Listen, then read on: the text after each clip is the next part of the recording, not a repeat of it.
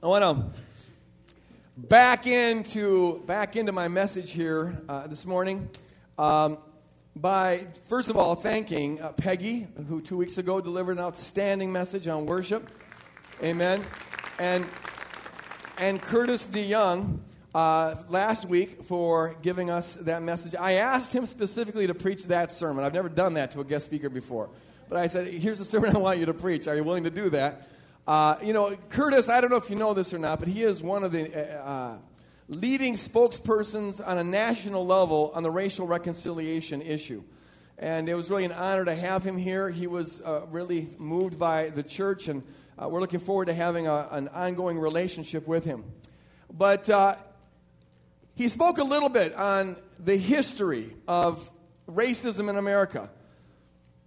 And I bet that there were some here in this audience, because it happens every time we talk on this issue, and I totally understand it, I've been there, who are maybe asking the question, why do we have to dig up old wounds?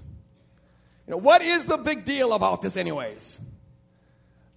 Why do we have to talk about this so much, and especially why do we have to go back into the past, pour salt on wounds and talk about past injustices? Hey, I'm not my great-great-great-great-grandfather, so don't hold me accountable or guilty for what they did. Let's just let bygones be bygones and move on from here. I understand the question. But see, here's the thing we've got to realize. If I'm going to love my wife and understand my wife, I've got to know the history of my wife, right? I've got to know something about her past. It's at least the formative experiences of her past. Because who she is in the present is to a large degree a product of her past. At least it's influenced by the past. And it is the same way when it comes to racial relationships. When it comes to different cultures, you need to understand some of the things that have gone into the past that have made those cultures what they are. And so we need to look at them, especially areas of injustice, to understand wounds so we can begin to move forward in healing. It's all well and good to say, let bygones be bygones, but the reality of the situation is that until you understand some of the hard facts of history, you'll never make significant progress. 8 years ago, the Lord laid on me in an intense way this mandate to move forward in this area on racial reconciliation. And just all of a sudden I noticed something in Scripture I'd never noticed before, how central this is, how central racial reconciliation is in the body of Christ to God's purpose for the world. And I had a do-or-die mandate on me. And I honestly thought at that time I was so naive that if you just announce it, hey, we love everybody, we're for racial reconciliation, that it would just sort of happen. And it hasn't. What I know now that I didn't know then was that there's an invisible wall that I, like most white people, just don't see because I've never had to see it. And I didn't understand it because I didn't see it. And there's a whole lot of history I didn't know about. And until I understood that, I couldn't see what the issues were, how thick the walls were, how deep the ditches were, and how difficult and formidable this task is. I am amazed, just amazed, overwhelmed actually, by how much I did not know, how much I didn't learn going through school, how, excuse the pun here, but how whitewashed my view of history was.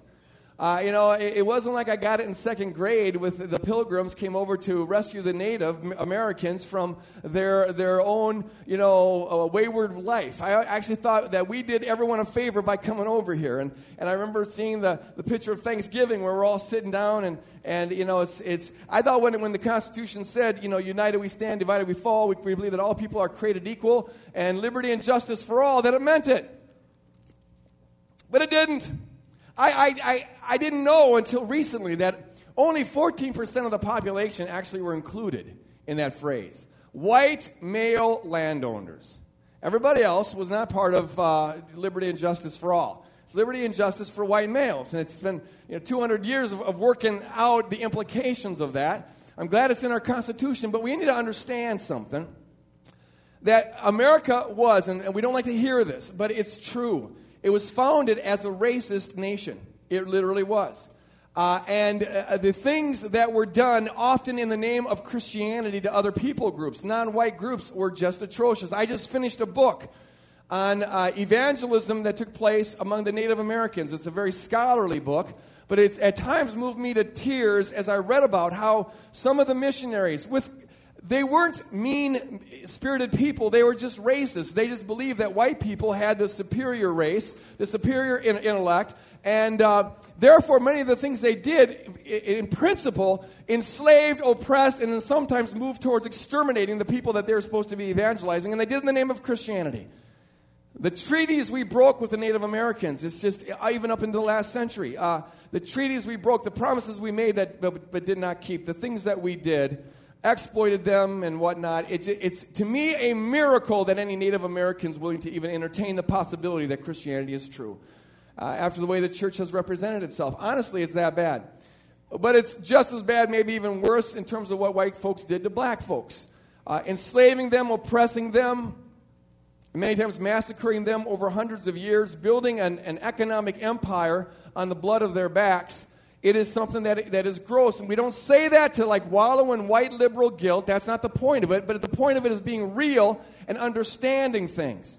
You see, and until we understand the different experiences of the people groups, you'll never understand the different perceptions we have about the way the world runs right now. After the Civil War, it was supposed to be, that was supposed to be done with. But as a matter of fact, it wasn't at all done with. Some of the most sinister things, some of the most racist things were done after the Civil War. Here's a fact that I had never known before. A friend of mine discovered this, and we've been doing research on this. Did you know that right after the Civil War, it's represented by the red line there were over 300, within 5 years, 300 black legislators in southern states. I always thought that we've kind of been making gradual progress ever since the Civil War. But as a matter of fact, right after the Civil War, with the Reconstructionist movement, an incredible amount of progress was made.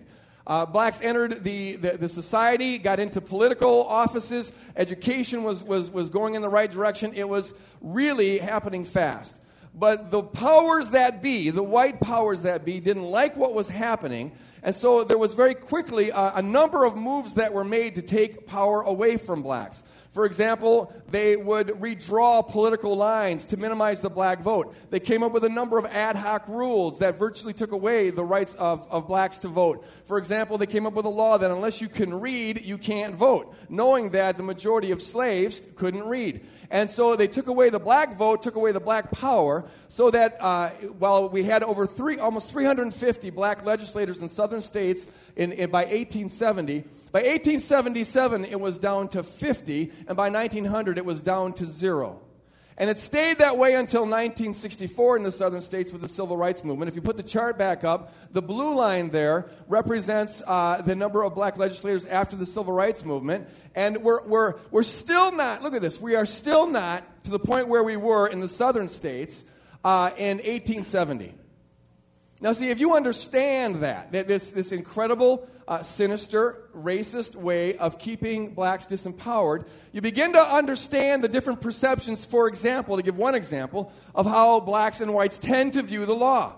Is the law just, fair and equally distributed and in everybody's interest? Well, given the history, you can understand why there's such a big difference. You can understand, for example, why the majority of blacks thought that O.J. Simpson was innocent, or at least might be innocent, whereas the majority of whites thought for sure that he was guilty.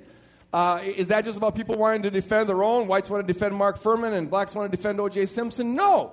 It's about fundamental different experiences, historically and personally, that feed into your perception of the world around you. Now see, the Lord has called us. It's in the Word of God all over the place.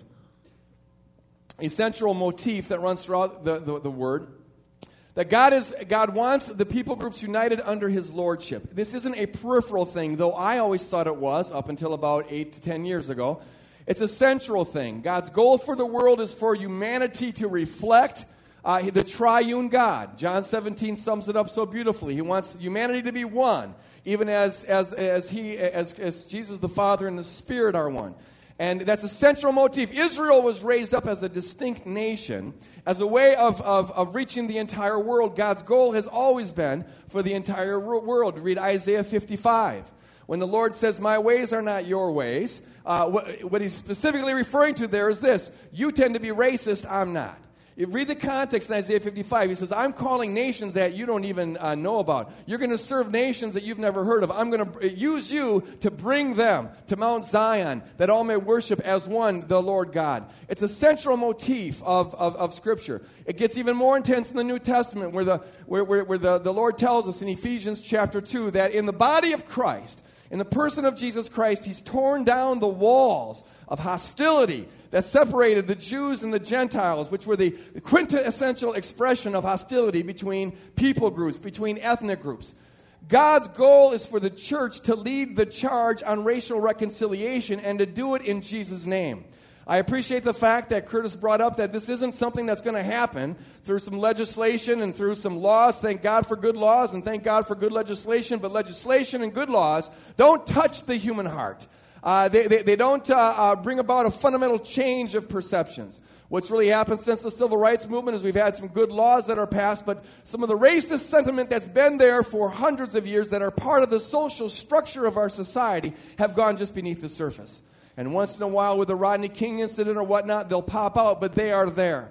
And God calls the church as a central thing to swim upstream against that, to tear down the walls and to build bridges between the people groups and to begin to manifest the outrageous love of Jesus Christ to all people at all times and all places. We've got to lead the charge on it.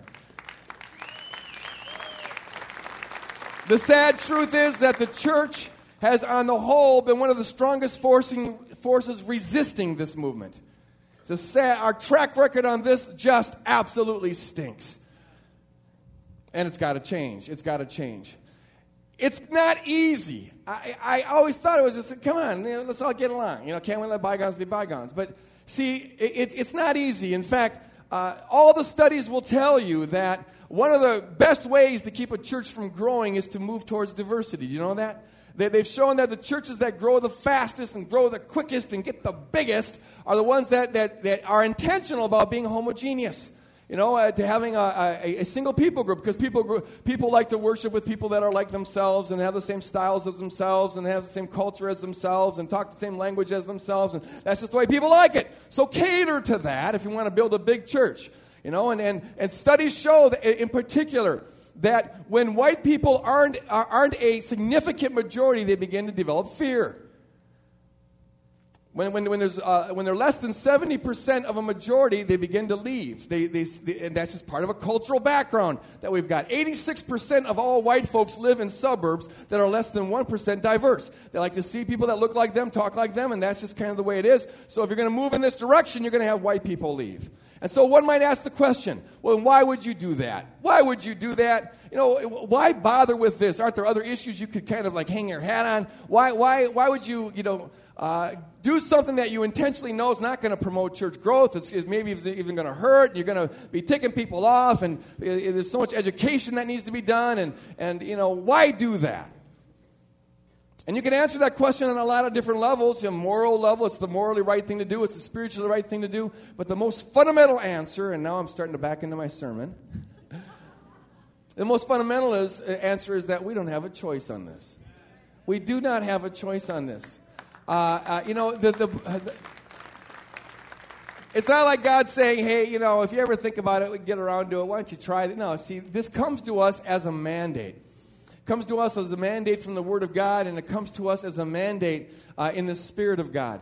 God never called Woodland Hills or any church to get big. Where is that in the Bible? God calls us to be faithful. God doesn't call us to be popular. He calls us to be faithful. Doesn't call us to do the easy thing. He calls us to be faithful. Doesn't call us to have convenient Christianity. He doesn't call us to be sensitive to people's, jaded perspectives of the world. He calls us to be faithful. And as a matter of fact, if God says to reverse Babel, and He does, we've got no choice but to strive to reverse Babel.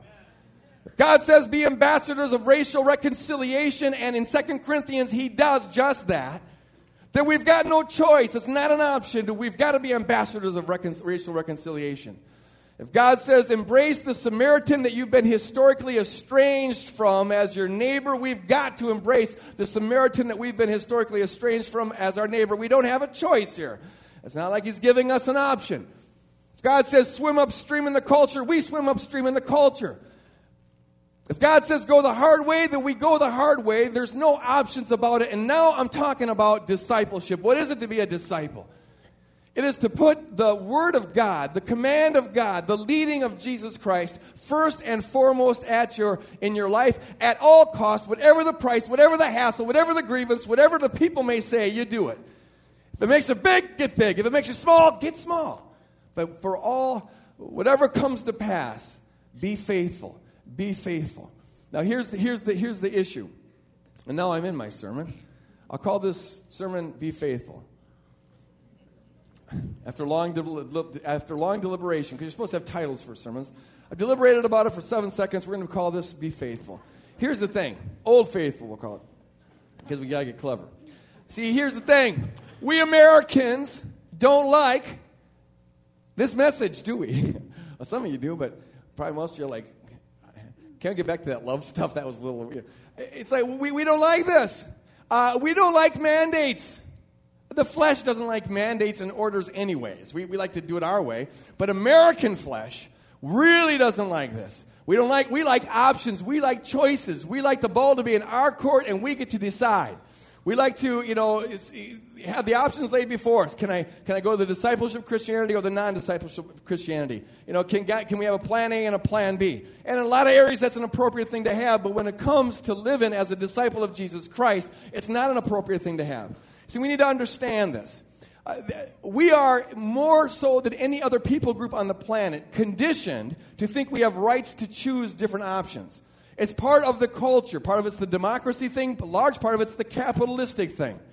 We have created, it's not a bad thing, but we have created the strongest economy on the planet through capitalism, and that's a good thing. It benefits a lot of people. But there's also a downside to it that we as Christians who don't have ultimate allegiance to anything other than Jesus Christ, we've got to be able to say out loud. Capitalism runs, as Luther saw so very clearly, it's one of its main principles that it runs on. The fuel that pushes it forward is greed. We make a vice into a virtue. You need to keep people always wanting more and more and more things for this thing to run. And fortunately, in a fallen world, or not really fortunately, but if you're an economist, it's fortunate, that principle is very strong. It's not hard to teach people to be in perpetual want, and so that keeps the economy going in the right direction. It works economically, but we've got to see the spiritual downside of it. There's two things that being raised in a capitalistic culture do that we need to be aware of. Number one, it makes us addicted to choices. It makes us addicted to choices. Now, it feels like an empowering thing. I get to choose. But it becomes sort of an addiction where if we don't get to choose, if an order and a mandate is given to us, which is what discipleship is all about, it feels like our rights are being oppressed. It feels like part of our selfhood is being denied. It doesn't feel like a loving thing. We're addicted to choices. The market forces that are out there, they compete for our allegiance. And that gives us, the consumer, choices. I go to the store to buy some toothpaste because we're out of toothpaste, and it takes me a half hour because we got 10,000 different kinds of toothpaste. Do we need 10,000 different kinds of toothpaste? No, but everyone's got a right to vie for the market, to get the allegiance of the consumer. So, this brand does this, and this brand does this, and this brand does that. And I don't know what brand we brush. I never noticed what kind of... It's the kind where you squeeze and the white stuff comes out. That's what and why do we have to have all these choices? You're going to pick up some toilet paper. Do you know how many different kinds of toilet paper there are? It's like, how complicated can this be? But see, it's not about complicated. It's about everyone trying to sell their own brand, and our brand is softer, and our brand smells better, and our brand's pretty color, and our brand's got neon lights or something. I don't know, but there's choices. We like choices. We're used to choices. I decided finally to give up the manly way of shaving with the razor, because I'm always cutting myself, especially since I got this scar. I cut it all the time. So fine, I'm done with razors. I'm going to get one of the electric shavers. I've become technological. So I go to buy a shaver. Do you know how many different kinds of stupid shavers there are out there? And they all have different options, and you can, I finally got the kind that you can actually shave your nose hair, because I always have that problem, but I'm glad for that option. But there's choices. You go to order from a menu, and it takes a half hour because there's 14 different kinds of potatoes you can get, and you can have your steak this way or that way or the other way, and choices. We like choices. We feel empowered to choices, but then we get addicted to choices. And so when something comes to us that's not a choice, that's a mandate, thus says the Lord, we want to step back and say, well, what are our options here? But see, to walk as a holy, devoted follower of Jesus Christ means I give up the options, Lord. Your word's the final word. I follow you at all costs. I lay it all down. I lay it all down. We're addicted to choices. The second thing, though, is we're addicted to seeing the world in terms of what's in it for us. We're just culturally conditioned. Today, if you watch the Super Bowl, you will be bombarded by very funny and very interesting commercials. And they're the most entertaining thing about the whole 2 hours or 3 hours as far as I'm concerned. But all of them in one way or another. Here's your assignment for today. As you're watching the Super Bowl, be asking the question, what is this commercial trying to do to me? And what it's trying to do to you is, if you're at all in the market target range of what they're going for, it's trying to tell you that your life is somewhat incomplete unless you have what they're offering. You get conditioned to see the world, to walk in your awareness of how needy you are. And in fact, we're conditioned to experience things that maybe would be nice to have as though they were a matter of absolute urgency for us. The capitalistic culture creates a people who live in the now of their neediness and have as one of their primary goals self-gratification, and who experience the delay of gratification as though it was pain and as though it was a fundamental denial of our basic rights as human beings. So we're people who are always walking in this what's in it for me mindset. We become consumer machines, black holes that are addicted to acquiring new stuff. And we've got to get the best stuff, the newest brand, the best options, the improved version of things. That's the mindset that we're conditioned with. And you know what? It works economically. It works economically. Don't think that I'm an anti-American, anti-capitalist, socialist, communist, whatever. It works economically. Say that out loud. But we've got to know this. As kingdom people who don't have an ultimate allegiance to anything other than Jesus Christ, and who therefore can have a different kind of perspective about everything around us, we've got to know that in many respects, this mindset that capitalism forms is antichrist. It's absolutely antithetical to the gospel. Jesus said, if you seek to find your life, seek to acquire your life, you're going to lose it. Whereas if you just seek to lose your life, you're going to find it. That is absolutely antithetical to everything I just said about our economy, about our culture, which tells us that you got to seek to find your life, and here's life, buy our product. And if you don't find your life in this product, you're going to lose it. You're going to be missing out on something. Your life is going to be passing you by. You're not going to have all the sex that you're supposed to have. You're not going to have all the respect that you're supposed to have. Your life will be a little bit less comfortable, a little bit less pleasant, a little bit less hip with the culture if you don't buy our product. And it's absolutely the antithesis of what the gospel says. We need to be aware of that. There's an attempt to brainwash us into the consumer mindset. But it gets worse. If it could get worse. Because enter into this whole fray of capitalistic thinking religion. And now what you get is a religion that is always going to be pulled by the cultural forces, by the market forces, to be like the culture. And what happens is when religion gets co-opted by the culture of the time, by the spirit of the time, it becomes one more capitalistic venture where the church becomes the dispenser of religious goods and people attending the church become the consumers of religious goods. And so they believe they have choices, they have options. This is why people church surf the way they channel surf, the way they grocery store surf. They want their options. They want to specify it their way. Hold the pickles with extra lettuce and all of that. And so you create a culture of religious consumers. And the church becomes like one big commercial where you got to sell everything. You know, discipleship, if you're looking for a reason why discipleship is largely absent in the church in America, and George Barna in the 90s showed that it was. The answer is, I believe the most fundamental answer is just this. You create a culture of people who always want options, and where there are options, you can't have discipleship. You can't have sold-out people if they're always saying, well, what's in it for me? And they're surfing churches and they're surfing options and whatnot to find just what's right for them, what hits their exact taste. And the church turns into one giant commercial. Friends, have I got a sermon for you today? Oh, yes. You know, are you feeling a little bit lonely? Well, my Jesus can help you. You can have your own personal Jesus, specify the Jesus with the qualities that you want him to have, and you end up selling it like it's some kind of a car or something. You know, that's right, 8 steps to a better marriage and 14 steps to raising your kids just right. And this, you know, God can be your own personal vending machine, folks. That's right. Today, I have a sale for you. Well, Master and Visa card accepted. God can be your own personal vending machine. Well, you can have your own private Santa Claus. Just give him your wish. Be a good boy and girl, and he'll bless you over and over again. Your life can be a little bit more sweeter and a little bit more brighter and a little bit more lovely with Jesus in your life. Here's what Jesus can do for you. And so God turns into sort of this capitalistic genie that we rub, and he comes out of the bottle and says, what can I do for you today? And that's not quite what the gospel's all about. And to take it a step further, then the churches begin to compete for the capitalistic consumers the way toothpaste companies compete for the capitalistic consumers. And so instead of working like a team in the army and the bride of Christ, we end up vying for the more consumers and trying to sell the distinctness of your congregation. I remember the one and only advertisement we ever sent out when we were going to be a Woodbury church plant. Woodland Hills Church. We were sending out this advertisement, the only advertisement we've ever done, sending it, you know, in terms of resident mail. And we had, I think, a marketing company did this for us. I never saw it until it came out. But when it came out, it said something like, I don't know, something like, come to Woodland Hills Church. Why? You know, we've got this, that, and the other thing.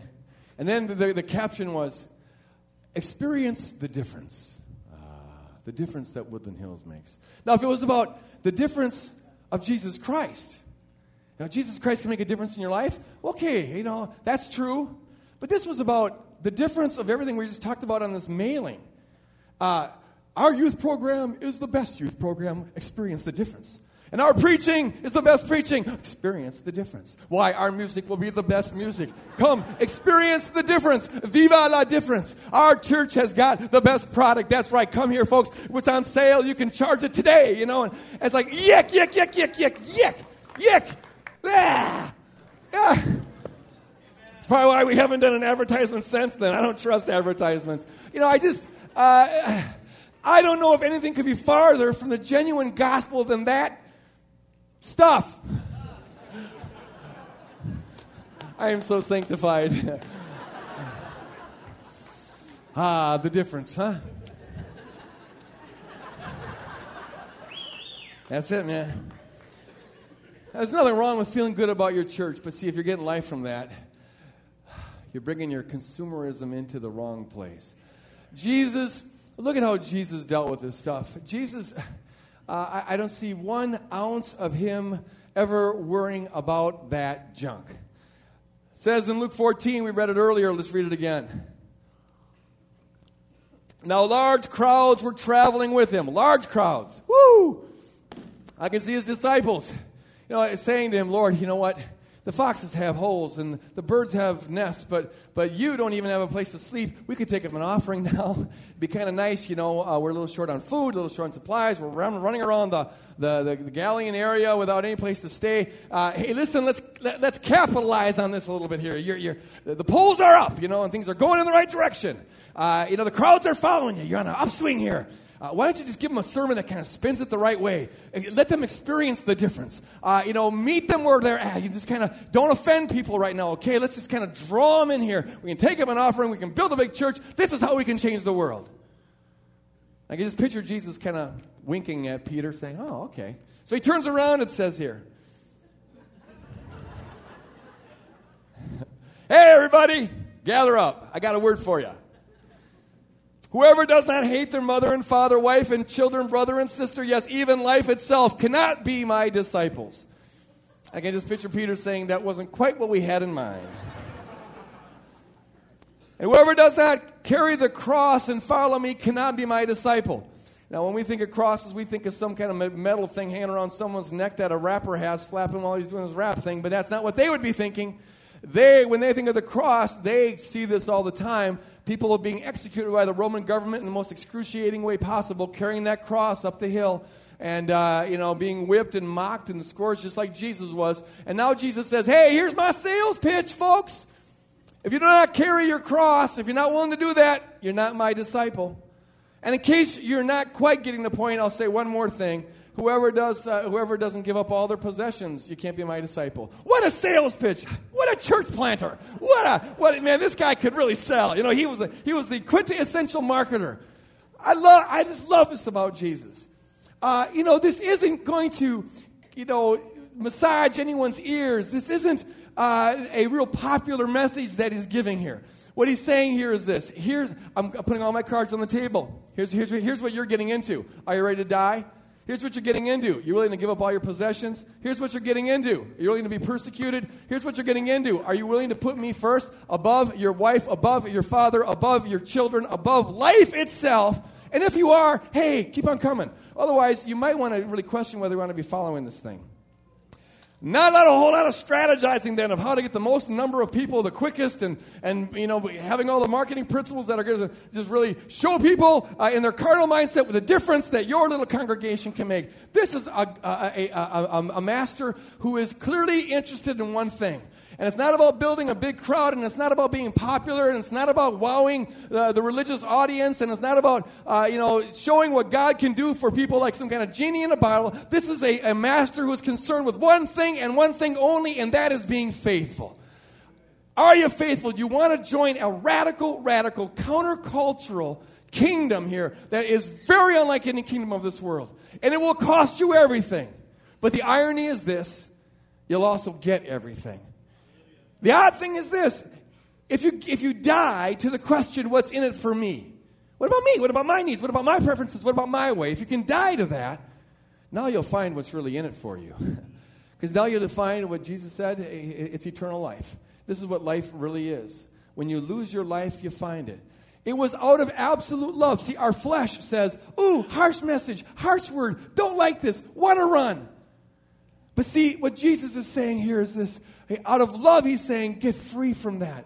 Get free from your addiction to self. Get free from your addiction to seeking to find life on your own. Get free from your addiction to defining terms, defining things on your own terms. Get free from your addiction to having options and specifying it your way. Get free from seeking to find your life. Rather, commit to losing your life. And now I'll tell you this: you will find your life. You'll find your life in losing it. You'll find a different kind of life, radically different kind of life. A life that is abundant life, not the pathetic kind of, life that you acquire here and there in little morsels going through this capitalistic culture. This is full life. This is free life. This is power life. This is God's life. But to get there, you got to die to self, and that's what discipleship in the end is all about. It's not bad news, it's good news, and it's not the opposite of love. It's the absolute expression of love, because it's synonymous with freedom. I sometimes read stuff like this in the Gospels, and you know what? I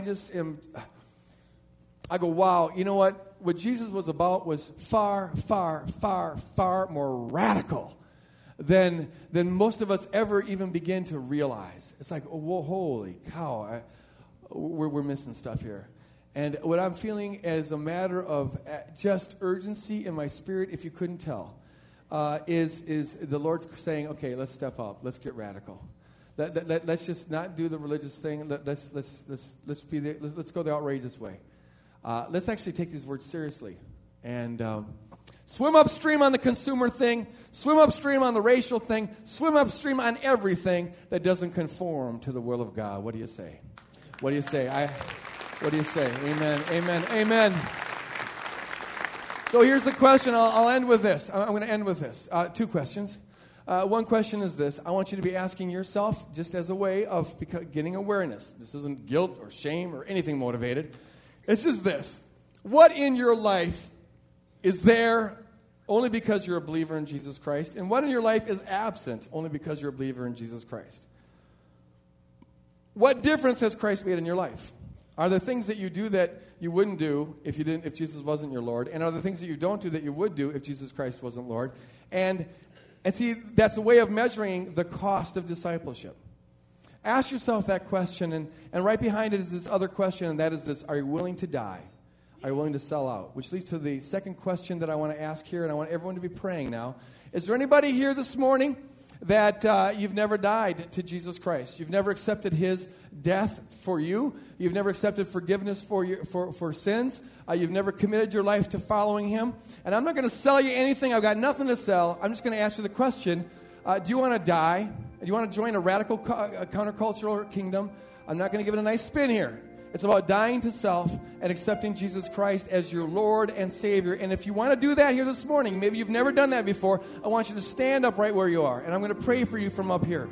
This is how we get entrance into the kingdom of God. It's about boldly saying, I will follow you at all costs. If you want to do that, I'm laying all the cards on the table here. Just stand up. Anybody here at all who's never done that? Or maybe you did a long time ago and now you've kind of fallen back and you want to recommit your life. Stand up right where you are. I'll take 1 minute to do this. Are you willing to be bold? In the early church, to follow Jesus meant you had to be willing to die. Here I'm just saying, are you willing to stand up and surrender your life to Him? 30 seconds more as the Holy Spirit's working in hearts. Anybody here at all want to do that? I'm fine. If everybody here is a disciple, brother, thank you. Anybody else? You're saying, you know what, I want to surrender. I'm tired of going my own way, doing my own thing. I know that I'm a sinner. I need forgiveness. I want to surrender the reins to Jesus Christ. Another brother over there. Praise God. Amen. Anybody else? Back there. Praise God. Got 3, 4 people here. Wonderful, wonderful. Amen. Over there. Holy Spirit, keep on moving. Holy Spirit, keep on moving. Another person back there.